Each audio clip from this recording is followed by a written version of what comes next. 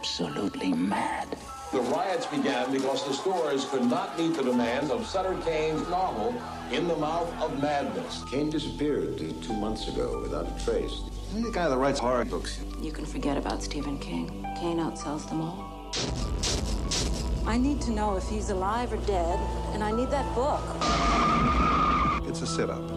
I just have to work out how it's set up. Kane's writing has been known to have an effect on his readers.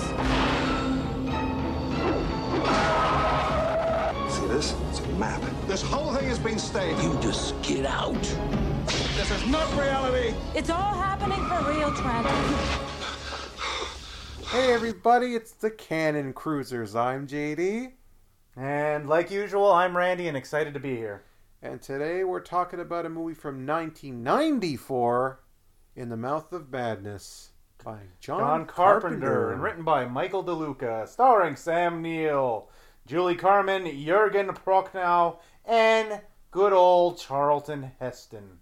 Yes, this is our yearly, or I should say seasonally, because we seem to do this every season, John Carpenter movie. And I just want to make a clarification for the record that may affect how I'm doing this. When are we basing our release date on? On North America or just theatrically in general? Probably just in general. Okay, because 94, it was released in Italy. Uh-huh. Actually on December 10th. It was around the time of Jurassic Park, because Sam Neill was also in and that. Then the release date in the U.S. was February 3rd in 95. Okay. That's why I'm saying, is this a 94 film or a 95? Because mostly, for non-international films, you usually go by the American date. Well, considering it was released everywhere else first, I would go with the earlier release date. I'll just keep it simple and say 1994. Film had a budget of $8 million and domestically made back 8.6. Okay.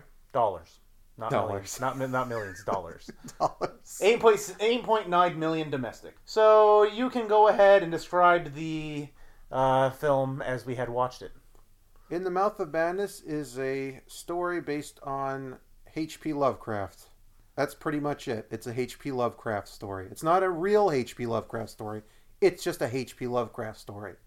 And if you want to know what that means, well, I don't mean stuff like whatever we call Lovecraftian nowadays, which are just usually Lovecraft monsters. Well, let me just read the IMDb description for you. I mean, it's a Lovecraft story. An insurance investigator begins discovering that the impact a horror writer's books have on his fans is more than inspirational. That doesn't really tell you anything about it, though. That could be a slasher fans, movie. I'm not pausing this. I'm not doing anything. I apologize to you, but my furnace just turned on, and you will soon be hearing the fan. Yep, that's... Welcome to winter. Yep, welcome to winter. Yep, as I said, this is H.P. Lovecraft story. What it means is somebody who goes investigating something, and eventually reality turns out to be not what he thought it was, and it drives him insane. That's pretty much the story. That's pretty much everything Lovecraft's ever done. Although the author in this story is called Sutter Kane, obviously based on... Sutter Kane. Based on John Carpenter's good old buddy... Stephen King. That's pretty and cool. Most of the most of the series, most of the movie... am I getting my terminology right? Most of the movie takes place in a Maine town called Hobbs End. Which New England. In New England, sorry. So, it's basically Sutter Kane's version of Stephen King's Castle Rock. Although, obviously, before that. So, it's also, like I said, it's clearly H.P. Lovecraft iconography everywhere. And no, I'm not talking about the Castle Rock TV series. I'm talking about the Castle Rock that's existed in King's works for many, many, many, many, many, many moons. Mm-hmm. I know what you're talking about. But yeah, this is John Carpenter's, not his first movie in the 90s. I think it's his second or third. I don't remember. That sounds right. I don't remember, but it's not one of his 80s movies. Because it had vampires, I believe, before this one. I think so. Dang, I didn't want the cast. I wanted the director. Yeah. Sam Neill plays the main character in this movie, and Randy, for some reason, thought he was doing an American accent. But he was actually doing his natural New Zealand accent. I don't know why he thought that. I'm tired.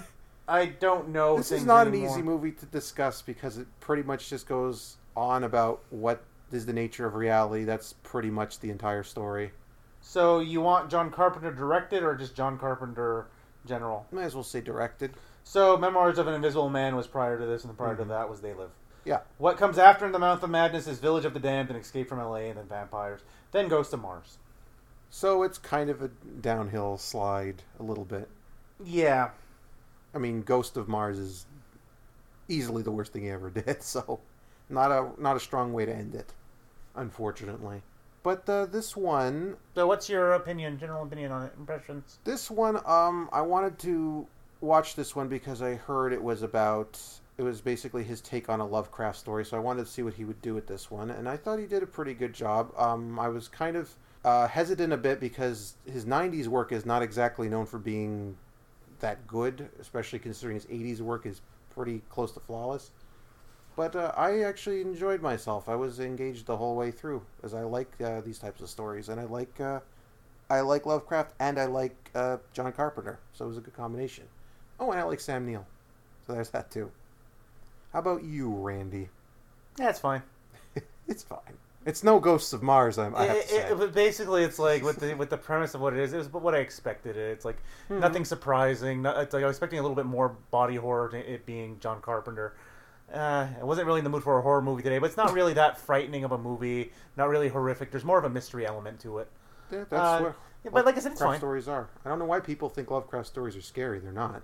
Usually, they're not. They're just mysteries, and they're usually good mysteries. Because like I said, I like the way he ends up finding everything out, how everything starts twisting the deeper he gets in, and by the end of the movie, how he utterly loses it.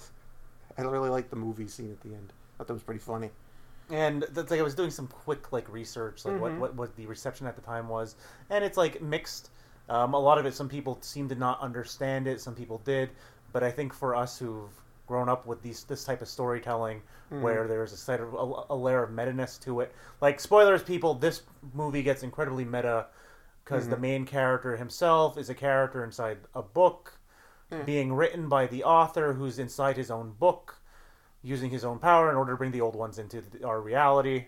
Yeah, and that's by bringing the character from his other book into another book. Yeah, it's like I said, it gets really, really off the wall, but that's the sort of thing you kind of expect with a Lovecraft story, only done in a modern time, which is what it was. In fact, I don't think this period had much in the way of horror. I think there was, around this period, we had Silence of the Lambs, maybe, and I think that was more or less it. And that was less horror and more of a thriller? Yeah. There was really a whole lot from the early 90s. In fact, I think most of it was just the tail end of the slasher genre. That's it, because there was a period in the 90s before Wes Craven's Scream, where horror got revitalized for a bit. I think it was a year after this, and then what happened was there was a while where horror laid fallow, and even though you got the occasional Nightmare on Elm Street and all those stuff after the final Friday the 13 movies leading up to them, they were all just kind of like bottle the barrel, straight to DVD type of horror. I like that you called them the final Friday the 13th movies. Because of the original series. There's a bunch of final movies in that series. But yes, this was the kind of a transitional period for horror. Slashers were kind of dead at this point. And like I said, this wasn't really a horror movie. And next year was that. It's not even really a psychological horror movie, just kind of a mystery. It was unsettling. There was feelings of unsettling, like imagery and all that. But like I said, not really a, oh my god, I'm so scared type of thing. But I could just be desensitized. There's also the possibility of that.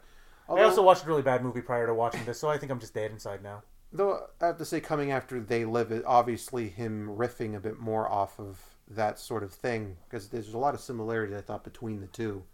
Although that one is a lot less of a creeper movie. So we're kind of rambling a little bit here. So let's let me switcheroo around it and go with your what's your low light of the film? I like to change this up every once in a while. It kind of shakes me up when you switch around like that, because I'm ready to say one thing and then I have to think of the other. I do what makes me feels. Well, since you're in the worst mood of the two of us, why don't you say what your low light is? The tension does not get maintained. It's like you get really tense, and then that tension drops for a while, and then they try to pick it up, but then at that point they're just kind of going, "Oh, here's the meta thing." So it doesn't maintain its tension throughout the movie, which you said you were engaged throughout. I started to get a little bit like, they're repeating themselves now. We've already seen this. We get the point. Move on. Actually, that kind of goes into mine. I think it's a movie. It's not that long a movie either. It's only an hour and 35 minutes, but it feels much longer. It does feel a bit longer because it kind of gets repetitive. Yeah, it gets repetitive. Like they keep showing you the same. They're doing it with a reason why they're reusing this imagery over and over again. Well, I'm not talking about the reused imagery. I don't mind that. I mean I'm talking about I'm talking about, for the example, like the time dilation, the time loop part. They kept going back to that same thing over and over again of, oh, here's the same event over and over and over and over. Yeah, and like I said, you know how I feel about time loops in movies very well. So, like I said, it's kind of screwed up some of the tension of the film. And like I said, they picked it back up, but once the reveal happens, you're like, okay, there's no tension, there's no real anything after this. It's just, okay, let's see how this pans out now that it's been revealed that I am so smart, I am meta. It's the movie made for meta kids, I guess. It's a very millennial movie. Let's put it that way. No, it's meant to be. It's trying to be very literary, like minded, like with the metatextual stuff between Lovecraft and then the meta within its self-meta, self-contextual meta that's going on. It's like, what if reality wasn't what you thought it was, which is pretty much every Lovecraft story.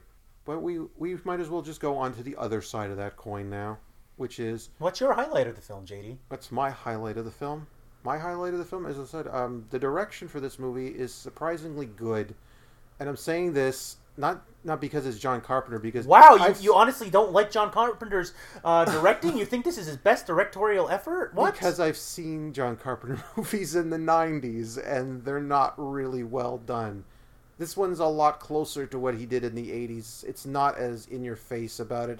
It's actually very, like I said, reminiscent of They Live in how he lets everything kind of settle in, how he lets it creep in. He doesn't have to rely on shock horror, which, was pretty common for the time. And I was actually kind of surprised watching this one because, as I said, I've seen his later work. And I don't recommend a lot of it, especially Ghost of Mars. No, Ghost of Mars is one of those movies that I'll bring up that's like, it's one of those bad movies, but it's bad as in bad good. That's worth watching. I'm if you never want to see something awful, if you want to see something awful, I'm never going to go that far with that movie. So my highlight of the movie is basically going to be the construction of the plot, because while it does meander and all that, it's well constructed that you should be able to figure out the ending, and then once you know what the ending is, you can look at it and go, no, this indicates that. They foreshadowed this, we saw the visions for this, but now we have the context of what this is. So everything was there, the big reveal of him being a fictional character there, all made sense, and it was all consistent within itself. All the meta of it was consistent. Yep. And it kind of was a little Twilight Zone-y in many ways with that. Very weird tale. That's like I said, I just like the way that the movie itself was constructed, like the actual plot was constructed. As I said, I thought he did a good job with this one, because as I said, when I heard people talk about a 90s John Carpenter movie, really? Okay. And then I saw it, and okay, now I see why. So, shake it up again. I'm going to predict what your rating for this film will be, because I have seen it in foreshadowing within the movie itself. And You're going to give the movie a 4 out of 5, because it's not a perfect film, but you really enjoyed it, and you think a lot more people should see it. And you're going to give this a 3 out of 5, because while you enjoyed the elements of it, it wasn't the best constructed, and it's not as strong as his 80s work. Yeah, more or less. So I guess we don't have to confirm what the other one was thinking then on that one. No, you were giving me a hint that you were going to give it a 5. I'm like, no, you're giving it a 4. No, I was trying to throw you off. I was going to give it a 4. You've read me in, Randy. You've written the story of my life. Well, yeah, actually I have. It's in that notebook on top of the Kira. Now I'm going mad. You know, the notebook that says that she has no name, Daryl? This is not reality. Yeah. That's pretty much all we got for this one. There's no real interesting trivia for this one, right? There's a lot of trivia, but at the same time, it's not that interesting. It's like you get the idea that Sutter Kane is based on Stephen King, obviously. even to the point where they tease Stephen King in there with like, oh, he's even a bigger selling author than Stephen King. Stephen King's a hack. Yeah, his name is Sutter Kane. Stephen King. But no, that's literally a line in the film of he's like, even a bigger name than Stephen King. Stephen King's a hack in comparison. Yes, that was obviously what they were going for. It's like literally stuff like that. It's just... Some slight changes, like one scene. Actually, this is a scene that the big reveal at the end is kind of a highlight, but a piece of trivia regarding it. So let me set the picture for you here. Sutter Kane is telling him what his mission is and that what you're going to do because this is what you have to do because this is how I wrote it. You're taking my manuscript back and letting the old ones in. And he turns the door, and you think he's going to open the door. But instead, he turns and faces the camera and starts tearing himself open like he's on a page. Yeah. And then the page is just sitting there behind, like you see a big hole into the abyss behind him in the page as he's gone. Basically became one with the old ones with that one. Apparently, there was something they had wanted to do more there, but it was going to be too expensive. Yeah. So instead, what they did, let me get you the thing. I gotta say, though, with the budget they had, he did a pretty good job with the effects. Like I said, it looks very much like an 80s movie because there's not any reliant on bad CG. When Jurgen Prochnow lets the monsters from the other side into our world, originally in the script, the entire town was sucked into the other side. When this proved to be too costly, an effects artist over Industrial Light and Magic recommended that instead he tears himself apart like paper. I really like that imagery of the confirmation that they are in the book because he literally tore himself up like paper. And then on the other side, all you saw was the written word, like the book. Like that's a really good one. And you see him look through the other side, but you don't see what he's looking at, so it kind of makes you more unsettled a bit. It's a good touch. I like that they had to rely. I like when they don't have a high budget, so they have to be creative. They don't use CG for everything. It's not much else though. There's a lot of trivia, but not really any important, interesting trivia. Like the name for Hobbs End is actually a tongue-in-cheek reference in joke to the subway station where the alien ship is excavated in the movie Quartermass and the Pit. Oh, that's a good reference. Yeah, and then other things like, this is John Carpenter appears earlier in the movie as in cameo when Sam Neill's brought into the insane asylum and yells, "I'm not insane," and then it pans to John Carpenter going, "Me neither." Yeah, I thought that was And of course, classic things like, despite being set in and with heavy reference to New York, Sam Neill speaks with his natural New Zealand accent, most notably when he says the word them in the opening of the film, emphasizing the E as an I. So them. Who's your them? Who's your them? If you've seen Jurassic Park, you know he could have done an American accent. Yeah. He just didn't. Which I'm fine with. I thought he did good with his accent. And yeah, they kind of point out what the Sutter Kane books are referencing, like which Lovecraft. Like I said, it's a lot of stuff. Just read the IMDb thing, people, if you're interested in it. Yeah. There's not really much for us to talk about, I guess. There's not much for us to really add into it that would really illuminate like anything. So I guess with that, this is our non-canonical episode for this. Hey JD, why didn't you say the title this time? I don't ever say the title. That's what I'm saying. Why didn't you say? It's like for a change of pace. Why didn't you say what this sub-series is called? Because I hate the title. I know. That's what I'm saying. That's why I'm not saying it. You get a little meta here. I wrote you. I have the power. You're going to say the title. And that's all we've got for this episode. I'm JD. Of the non-canonical adventures of JD and Randy. And he's Randy. And I'm Randy. And I'm handy. And I'm hungry. And I'm tired. And we'll see you next time, everybody. Goodbye.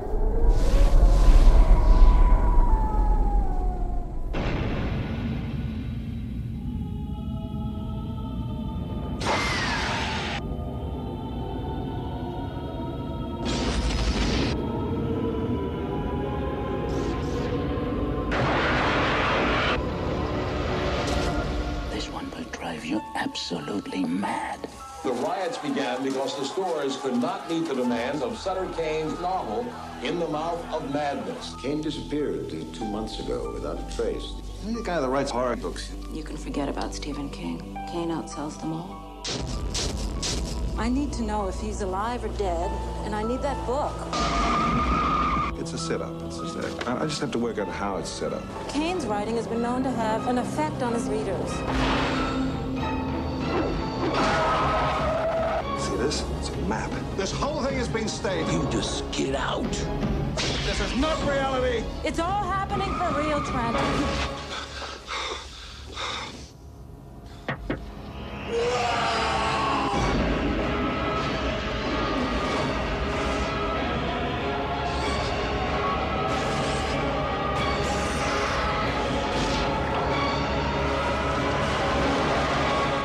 know this book called Drive People Crazy? Well, let's hope so.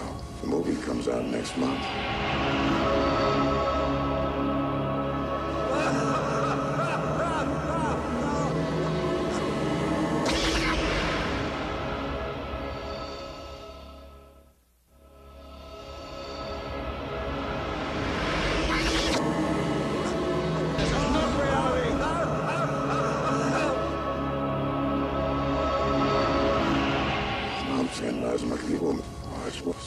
Easier.